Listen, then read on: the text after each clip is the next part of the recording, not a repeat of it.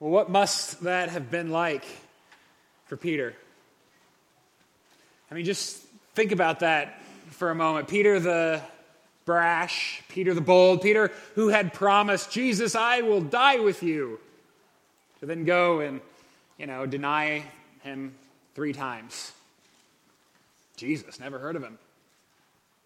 And then now in this moment to be standing face to face with the Messiah he had rejected. I mean, Judas, right, the guy who betrayed Jesus, he hung himself. I mean, it almost seems like the easier way out, doesn't it? Because now here and Peter and Jesus sit down for a little breakfast. Well, a few weeks ago, I found myself in a situation in which I was very, very quickly humbled. I was out of town. I was at a meeting. I was sitting down at a table all day with a handful of Christians. I didn't really know them very well, but we sat there, and while I listened to their conversation, at one point, a handful of words unmistakably crept into my mind. Kind of embarrassing, shameful words. I had this inescapable realization, oh my goodness, I don't like Christians. I remember sitting there thinking that, and it wasn't, oh my, kind of a pit of my stomach sort of moment, and immediately it was, filled with guilt and all of this thinking, how can you be a pastor? You don't like Christians. How can you even be a Christian and not like Christians? I mean, Nathan, I even had to call Kelly in the middle of the day so she could sort of talk me off the ledge, right? I mean, it was one of those moments. And I've done some thinking about that since, obviously, and even just to clarify. Now, I want to be gracious to those well-meaning individuals that I spent the day with, because I'm sure that there were things about me that they also found completely ridiculous or whatever. I get that, and yet it's not so much Christians that I don't like. I mean, I do like, most of you, right? Give or take. It's that stereotype, right? That sort of was driving me crazy in that moment. And we all know that stereotype, don't we? I want to be gracious to those individuals, but that kind of maybe a little judgmental, gossipy, maybe a tiny bit power hungry or angry, frankly, a little bit dweebish, right? And just always right about everything. And I realize some of you probably think that describes me nicely, doesn't it? Okay, I understand that. And yet we all kind of know that stereotype. We all push back against it. I mean, it felt a little bit like this. You were a believer, yes, but you skipped the not being a jerk about it part. It's a pretty important detail, isn't it? And I'm guessing that I'm not alone here. Christians can be weird, sinful, sometimes absolutely disgraceful, and downright infuriating. And here we are, willingly surrounded, right? Church. What's it all for?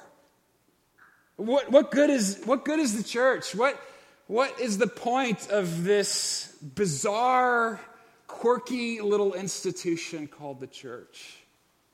Why do we gather together?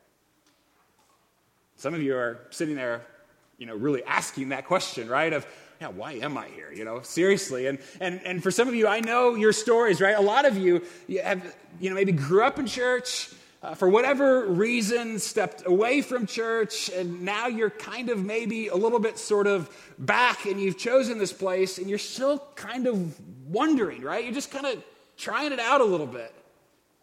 I get that. Or maybe, kids, students, right now your parents bring you here, right? That's what they do, so you come.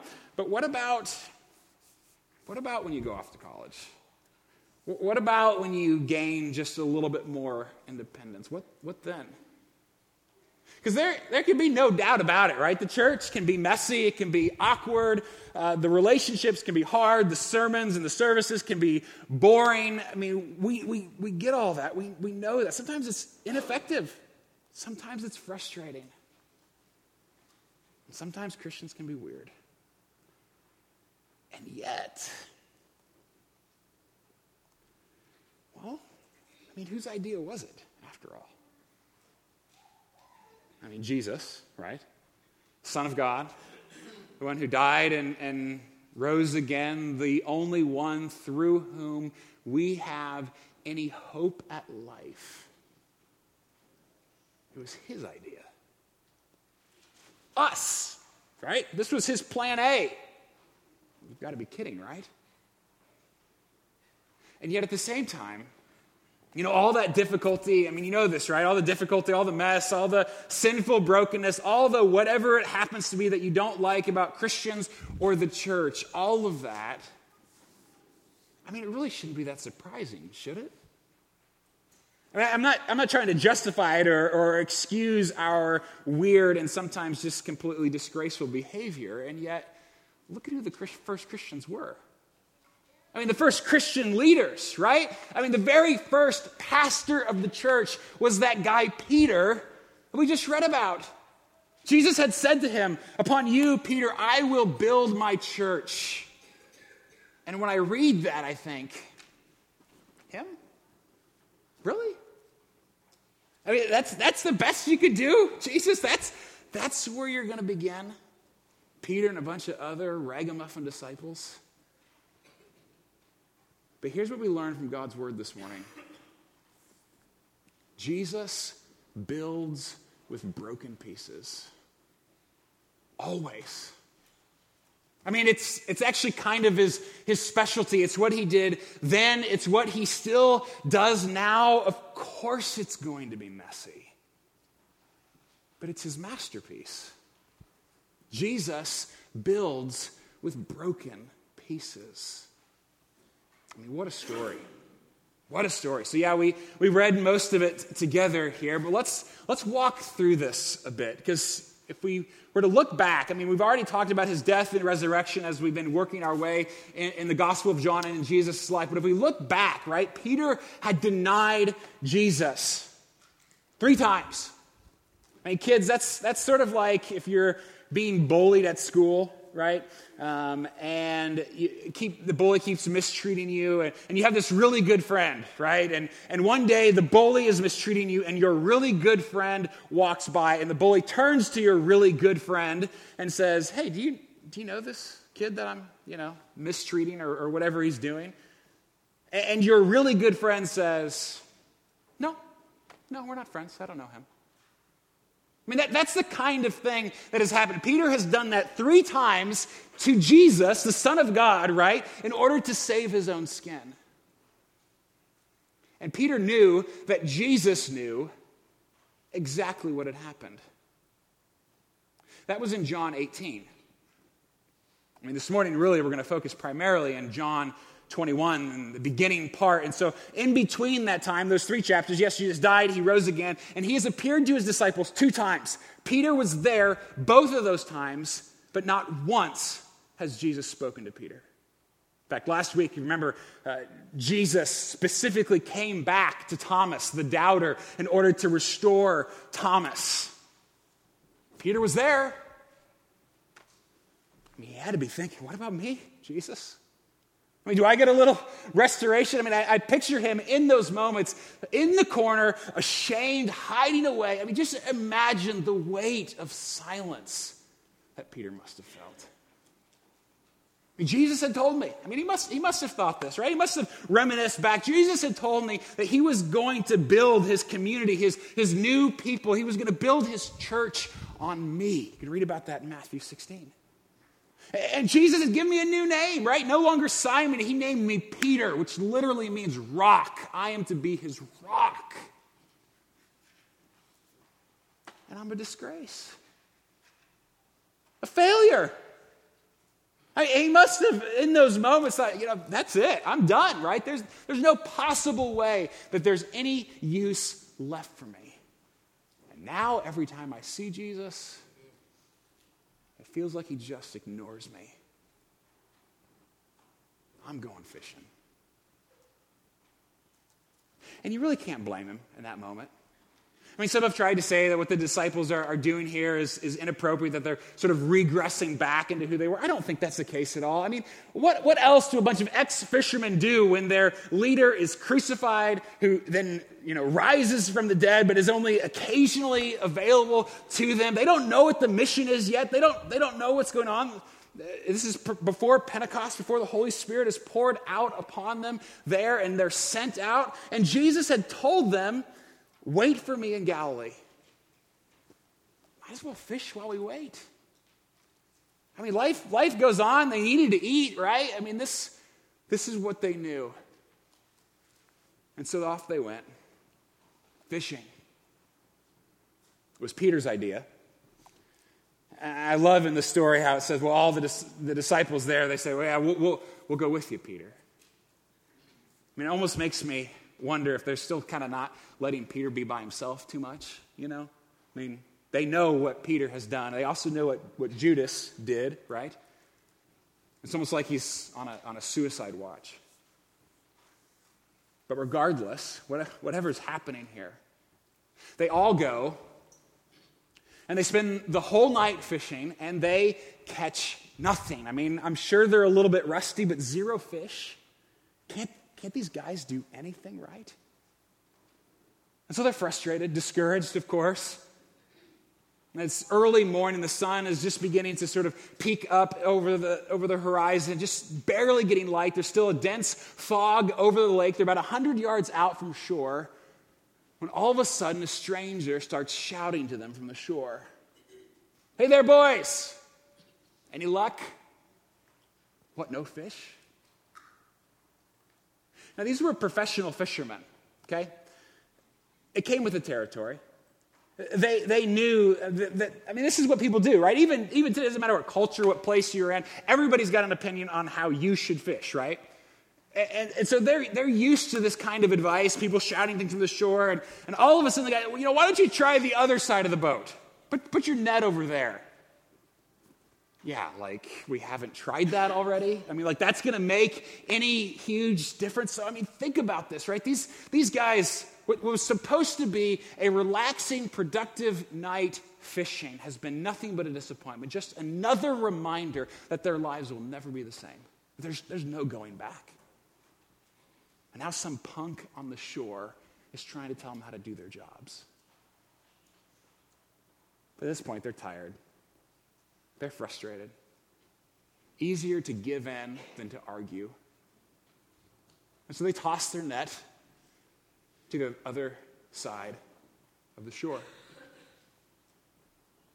And instantly, as soon as the net hits the water, the ropes tighten, the whole boat lurches, and water splashes as the fish just pour in. I mean, it's like they want to get caught. I mean, they can't even lift the net. I mean, these are grown men, fishermen, right? They can't even lift the net out of the water. 153 fish in total. And they're fishermen. Of course they counted, right? That's what they do. 153. And they knew. I mean, John is the one who recognizes it first. I mean, this had happened before. But John, in that moment, he turns to Peter. Notice that. Not to the other disciples. He says specifically to Peter, it's the Lord, right? And what does Peter do? Continues sulking, right? Hiding in his shame, wanting to go the other way, unable to forgive himself, right? I'm feeling that way. No, not for a second. In fact, he doesn't even think about it. He cinches up his clothes, throws himself into the sea, and swims that 100 yards back to the shore. He gets out, and he walks over to the Messiah he's rejected. I mean, he leaves all the other disciples, right, lugging the nets back to shore. I'm sure they were probably a little bit irritated at first, but they knew Peter needed this. He needed this moment.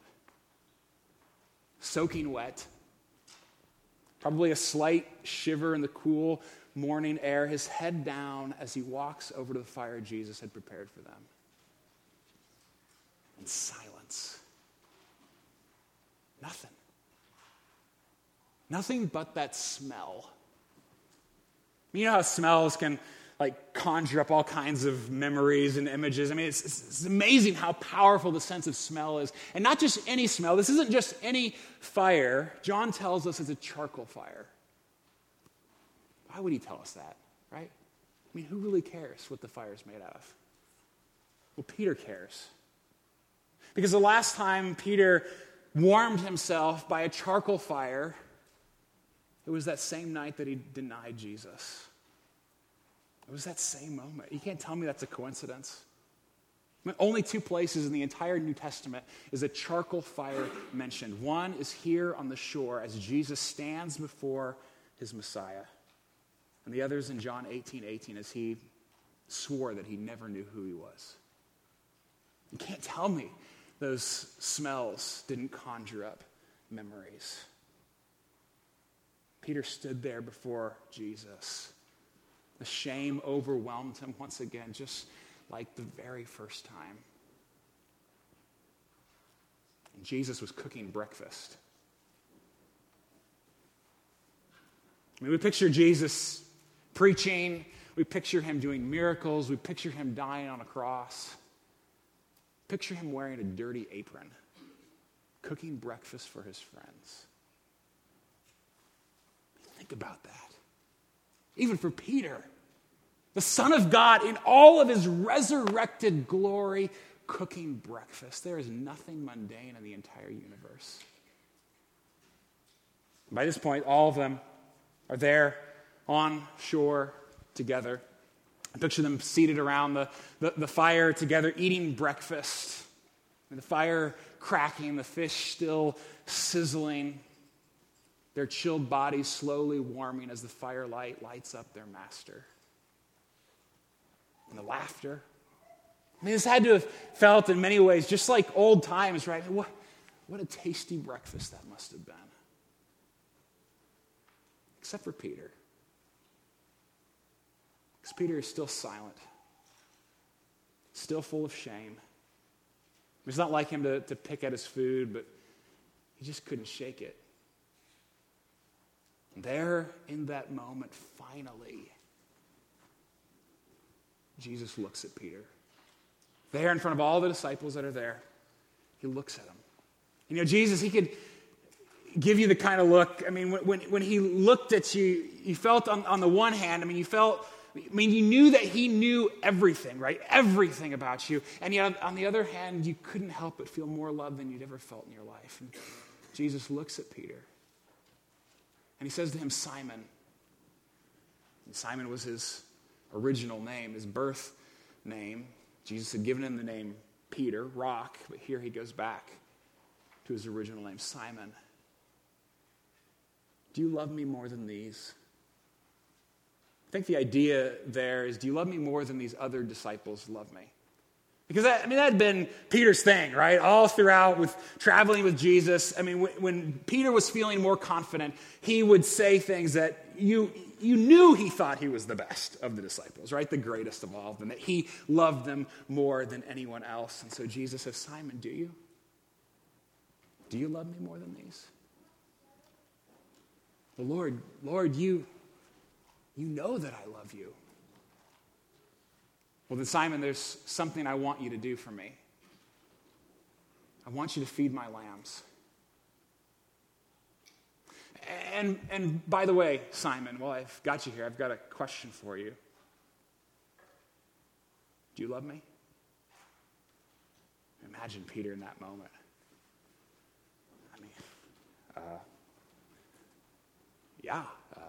Lord, you know that I love you. Well, good, Simon, I've got something I want you to do for me. I want you to take care of my sheep.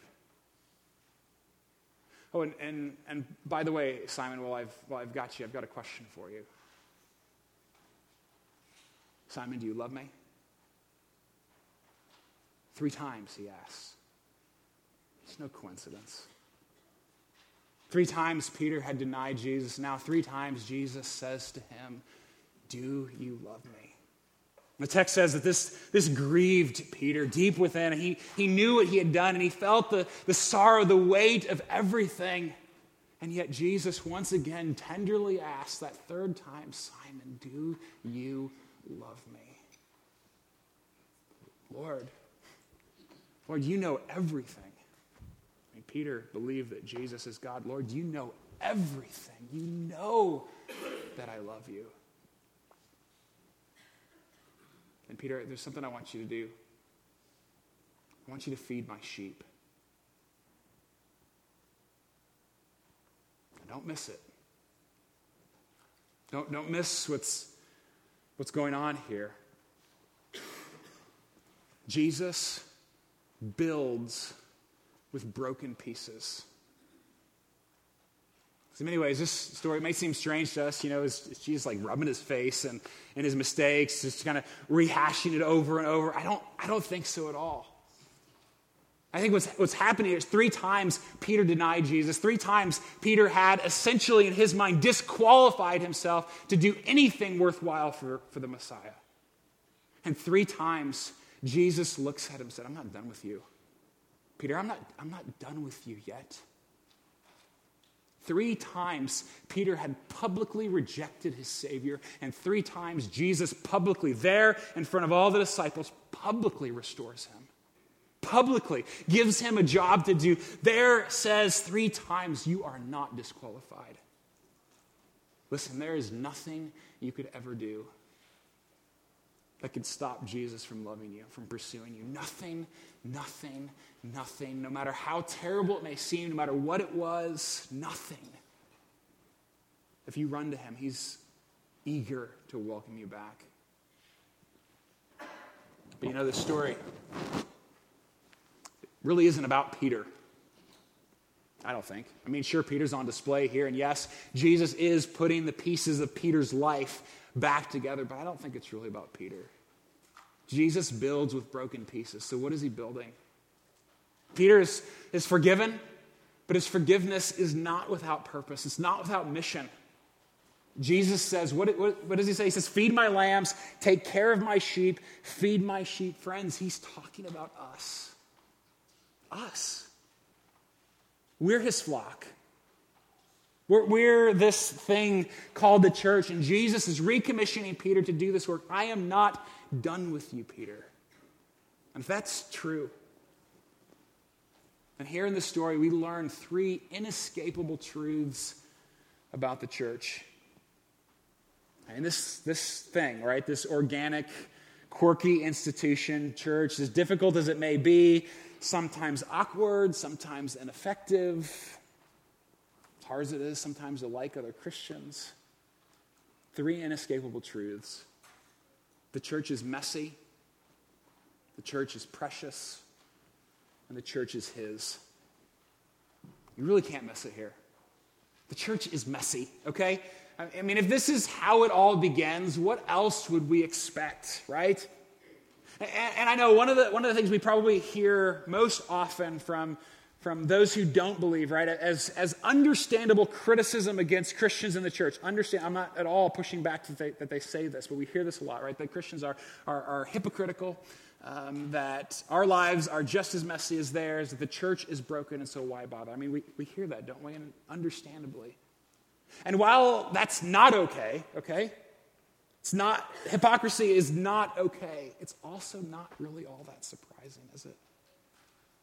Again, I'm not trying to make excuses by any means, because we are called to live and to follow this Jesus and to have lives that follow this Jesus. And yet the mess should not surprise us, because what is the church really? Who are we? I mean, the church is by definition a group of self-selecting individuals who by very nature of gathering together have said, I don't have what it takes. My life is such a mess. I am so broken, so sinful that I need someone else to reach down and pull me out of the dust. That's what the church is. I mean, Christians are not people who have it all together, right? That's not what it means to be a Christian, is to have your junk figured out. In fact, chances are, Jesus, if you think you have your junk figured out, Jesus probably wants really nothing to do with you, right? That's kind of what the Gospels teach. Every time you walk through these doors, I mean, if you're a follower of Jesus, a Christian, Every time you walk through these doors, you admit to God, to yourself, and to everyone else. You say it loud and clear. Every time we walk through these doors, I am such a rotten sinner that my only hope at life is with Jesus. That's it. That's what we say by gathering, that I can't do it. I need someone else to rescue me. And if that is who we are, if that's who I am and that's who we are together, it's going to get messy. Just like Peter. But it also means, just like Peter, that we can be restored, forgiven, and even transformed. But you can only do that by running to Jesus, not running from him. And just even for a moment, just think about what this would do to our community if we actually believe this, right? What it would do to the church across whatever, in all places, if we actually believe this. Think about the vulnerability we could have. There's no lies, no secrets, no hiding, no nice little church faces to make everybody happy. Because if this is who we are, right? I mean, sinful people who have been restored and who are being restored. Why would we hide from one another? Just think about the kind of grace and patience and forgiveness that we would offer. You think about that for a moment. If we actually believe that I am so messed up that Jesus, God himself, had to die to save me, I mean, how could I possibly hold other people's junk against them if God isn't willing to do that to me? How could we? The church is a bunch of broken people being restored. It's going to get messy, but it's his masterpiece. Jesus builds with broken pieces. This also means the church is precious. It's his masterpiece. And don't miss this in the story. I mean, what does Jesus tell Peter to do if he loves him, right? He makes it clear over and over and over again, right? If you love me, this is what it's going to look like, Peter. By caring for his sheep. Don't miss this. Loving the shepherd, loving the great shepherd, Jesus, loving the shepherd means loving the sheep. That's what it means. Loving Jesus means loving his bride, the church. This is Jesus' love language. Jesus calls Peter, and he calls all of his disciples, that's us if we follow him, calls us to be on mission with him, to build his church, to care for his people, to feed them, to love them, even the ones who are really hard to love, maybe especially the ones who are really hard to love. I mean, being part of a local church is not an option for the follower of Jesus. It's not an option. And I don't mean showing up for 75 minutes on Sundays. I'm sorry. I mean, that's attending a local church. I said being part of a local church. It means giving and serving and loving and encouraging one another and praying for one another and caring for one another. And frankly, all of those one another's in Scripture that we are commanded to do, at a church our size, they can't be done on Sunday mornings. It's just not possible. Those relationships aren't going to get deep enough here. I mean, if you're not in a small group, you will not obey the one another's of Scripture. It's just not going to happen. You can't. These aren't options for followers of Jesus. Jesus looks at you and he looks at me and he asks, do you love me? Do you? Do you? Well, yeah, Jesus, sure. And his response is, well, then take care of my church. Love it. Nourish it. Be the church. Care for it. Provide for it. Speak well of it. And certainly this extends outside these walls, right? I mean, this isn't just something here on Sunday mornings. The mission is not confined to this building, just as it wasn't confined certainly to a building for Peter as he envisioned it, right? This happens for us at the PTA and on the playground and the soccer field and in the office and at home and in our neighborhoods and schools, everywhere. For the poor and marginalized. I mean, we are the church together. That means that you take the church with you wherever you go. That's who we are. Maybe you feel inadequate thinking about this. Good, right?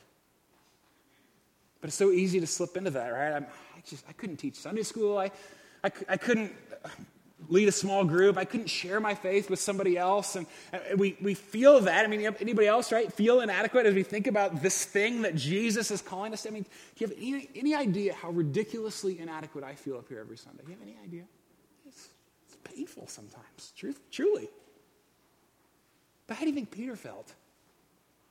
Peter, who had denied Jesus, do you think it made a difference in his life, how inadequate he must have felt? Of course not. Jesus had given him a job to do. He's given us one too. To be his church. You cannot love Jesus and ignore his mission. You can't do it. You cannot love Jesus and ignore his people. It just cannot be done. The church is too precious. Jesus builds with broken pieces. Finally, the church is his. Because Jesus here, he calls us his sheep, his lambs, his flock. Christ community doesn't belong to me. It doesn't even belong to you or to us. It's his. I love even where Jesus takes this conversation with Peter. If we were to keep reading here in verse 18 as John sort of wraps up his gospel. That's what he says in verse 18. Jesus speaking to Peter. He says, "Truly, truly, I say to you, Peter, when you were young, you used to dress yourself and walk wherever you wanted. But when you are old, you will stretch out your hands and another will dress you and carry you where you do not want to go." Which, until you get to verse 19, it's like, I have no idea what that's talking about, right? But John explains it to us. He tells us what Jesus meant. He says in verse 19, "This Jesus said to show by what kind of death Peter was to glorify God." Now keep in mind, John is writing these things long after they happened, okay? Long after the birth of the church, long after the book of Acts, even long after Peter was executed for his faith in Jesus. John knew what was going to happen. So did Jesus. At the end of verse 19, Jesus says, after saying this, Jesus said to Peter, "Follow me." It's not about us.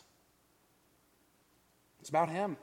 And let me just quickly add here, in my opinion, this is one of the greatest evidences of the resurrection. That these bunch of cowards, right, who we have just seen in the Gospels, abandon Jesus. Peter denies him. I mean, they're kind of the worst.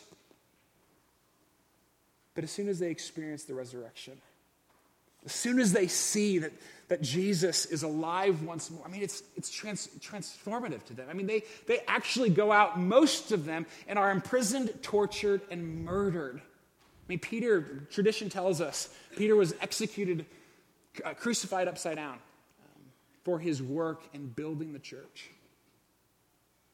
I mean, nothing explains transformation like that but resurrection. Now, this is all kind of news, though, for Peter there on the shore, right? You can imagine, okay, what did you say, Jesus? What's going to happen? Can you explain that a little bit?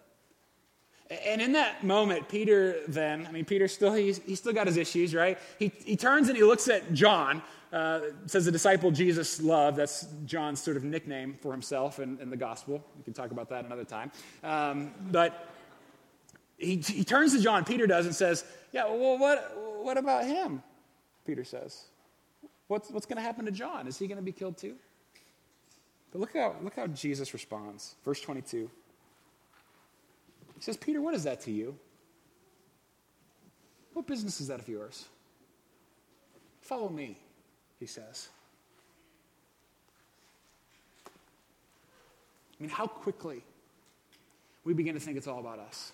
Whether it's church or faith or our family or situation or even just Jesus himself, that it all just sort of revolves around us. It's all about me, and how quick we are to compare ourselves to others or think, they got more money or they seem happier, their life has been so much easier. How quickly we do that. But Jesus says, what is that to you? It's none of your business. He says, your job is to follow me. I think what Jesus is saying essentially is, you are mine, these people are mine, his church is mine, everything is mine, and what I do with it is up to me. Our job is to follow. Not everybody gets the same. Don't compare yourself to others. And frankly, expect suffering. And the New Testament teaches that that's part of the Christian life for us, that we ought to expect to suffer in this world. But that's okay, because it's not about us. We don't have to get what we want. We don't have to always get our ways or live happily ever after. Our job is to follow. And even as we think about the church, you're not going to like everything the church does, right? You're not going to like all the sermons or all the songs or all the programs. You're certainly not going to like all the people, right? It's just, you're not. But what is that to you? Jesus says, follow me. The church is his. Jesus builds with broken pieces. You know, honestly, I say a lot of things on Sundays. You've probably noticed that. Sometimes a few too many things. Others, you're ready for me to be done. But most of the things that I say hopefully come with like some reasonable evidence, right? To back it up. Hopefully they're all rooted in Scripture, right? That's our authority. Hopefully that's the case. But very rarely do the things I say come with a whole lot of proof, right? I mean, it just doesn't really work that way in the nature of faith. And yet this one, Jesus builds with broken pieces. Just look around. I mean, it's what he's been doing for the last 2,000 years. And just even look here, look in this place. Look what he continues to do through us and in us and with us. I mean, the stories that we could share of what Jesus has done, even here in this place. We've been here for 7 years now. The people who have come to faith in Jesus, the kids who are growing up stronger in their faith, people being changed and growing, families and schools and workplaces, all of that, we get to see that here. That Jesus continues to do it. I mean, one of the things that as pastors, we love to be able to sit down and share these stories with one another. We cling to these stories as pastors. And recently, a handful of us on staff here, we're just chatting through some of these things, all of these different evidences, these rumors of God's presence in our midst. I think all of us would say on staff that in our 7 years here, we have never seen it quite this incredible. What God continues to do. Not that it wasn't happening before, but that somehow God he's alive and he's at work. And look he uses us, you, together. I mean, isn't that amazing that God does this? I mean, Jesus said, I will build my church, and he keeps doing it, and he builds broken people to do it. Like you. Even like the really broken person sitting next to you. And me. Together. I mean, living proof. Jesus builds with broken pieces. And just like Peter, he's not done with us yet. Let's pray.